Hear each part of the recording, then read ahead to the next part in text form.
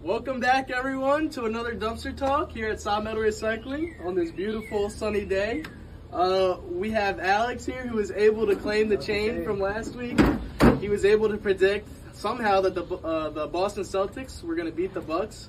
Game 7, blowout victory. But hopefully Alex's week starts off like the dollar did this week, down a whole point, guys, from 103 to 102. We wouldn't wish that on Alex. And that they're saying that's just because even the talks of tariffs that we are going to be changing them with China, and that is affecting the U.S. dollar index, guys. So we got Isaiah here. He's going to be talking about the copper and how that is moving this week. Yeah, copper definitely not taking full advantage of the dramatic dollar loss, but it's keeping up with last week's gains, sitting around roughly 433 as of right now. Yeah, you would have expected, guys, if you told me the dollar dropped by a full point, I would expect copper to go up by 8 cents maybe, ballpark. So I feel there's definitely more upside in that. I think what is tempering it is China's still on full shutdown. So while people understand the yuan is getting stronger against us because of talk of this tariff thing, I think the excitement for copper isn't full on because of that. And also, who knows how long this dollar thing will last, because Jerome is moving along, as he said, right? He's moving along. So those are our two categories, right, Alex? Yep. What do we So got? We have 103 for the USD index. It's a little under that right now. You can see me, Carrie, and Todd.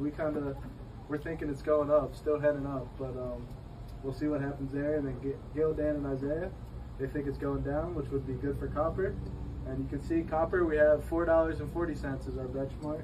We're cheerleading. Yeah. There's also a new category here. Who is that? We also Who's have that? a new person with us here in the dumpster. We got our boy Todd. So he's going to be with us all summer. He's going to be doing some customer service stuff, and then also, of course, working in the yard with us too. So, yes. Todd, you're going to get comfortable being uncomfortable in our yard, aren't you? Yes, sir. We got to teach him. Yeah, we'll teach him, all right. For this week, we picked, most of us picked the Heat and the Warriors for the finals, but Alex is sticking with his last week picks with the Celtics, and it looks like Dan's picking that as well. Absolutely. I'm just going to draft this guy because he seems to have the magic. He picked the Celtics after a Game 1 blowout and just rode with it. We all laughed at him, but no one's laughing. That's right.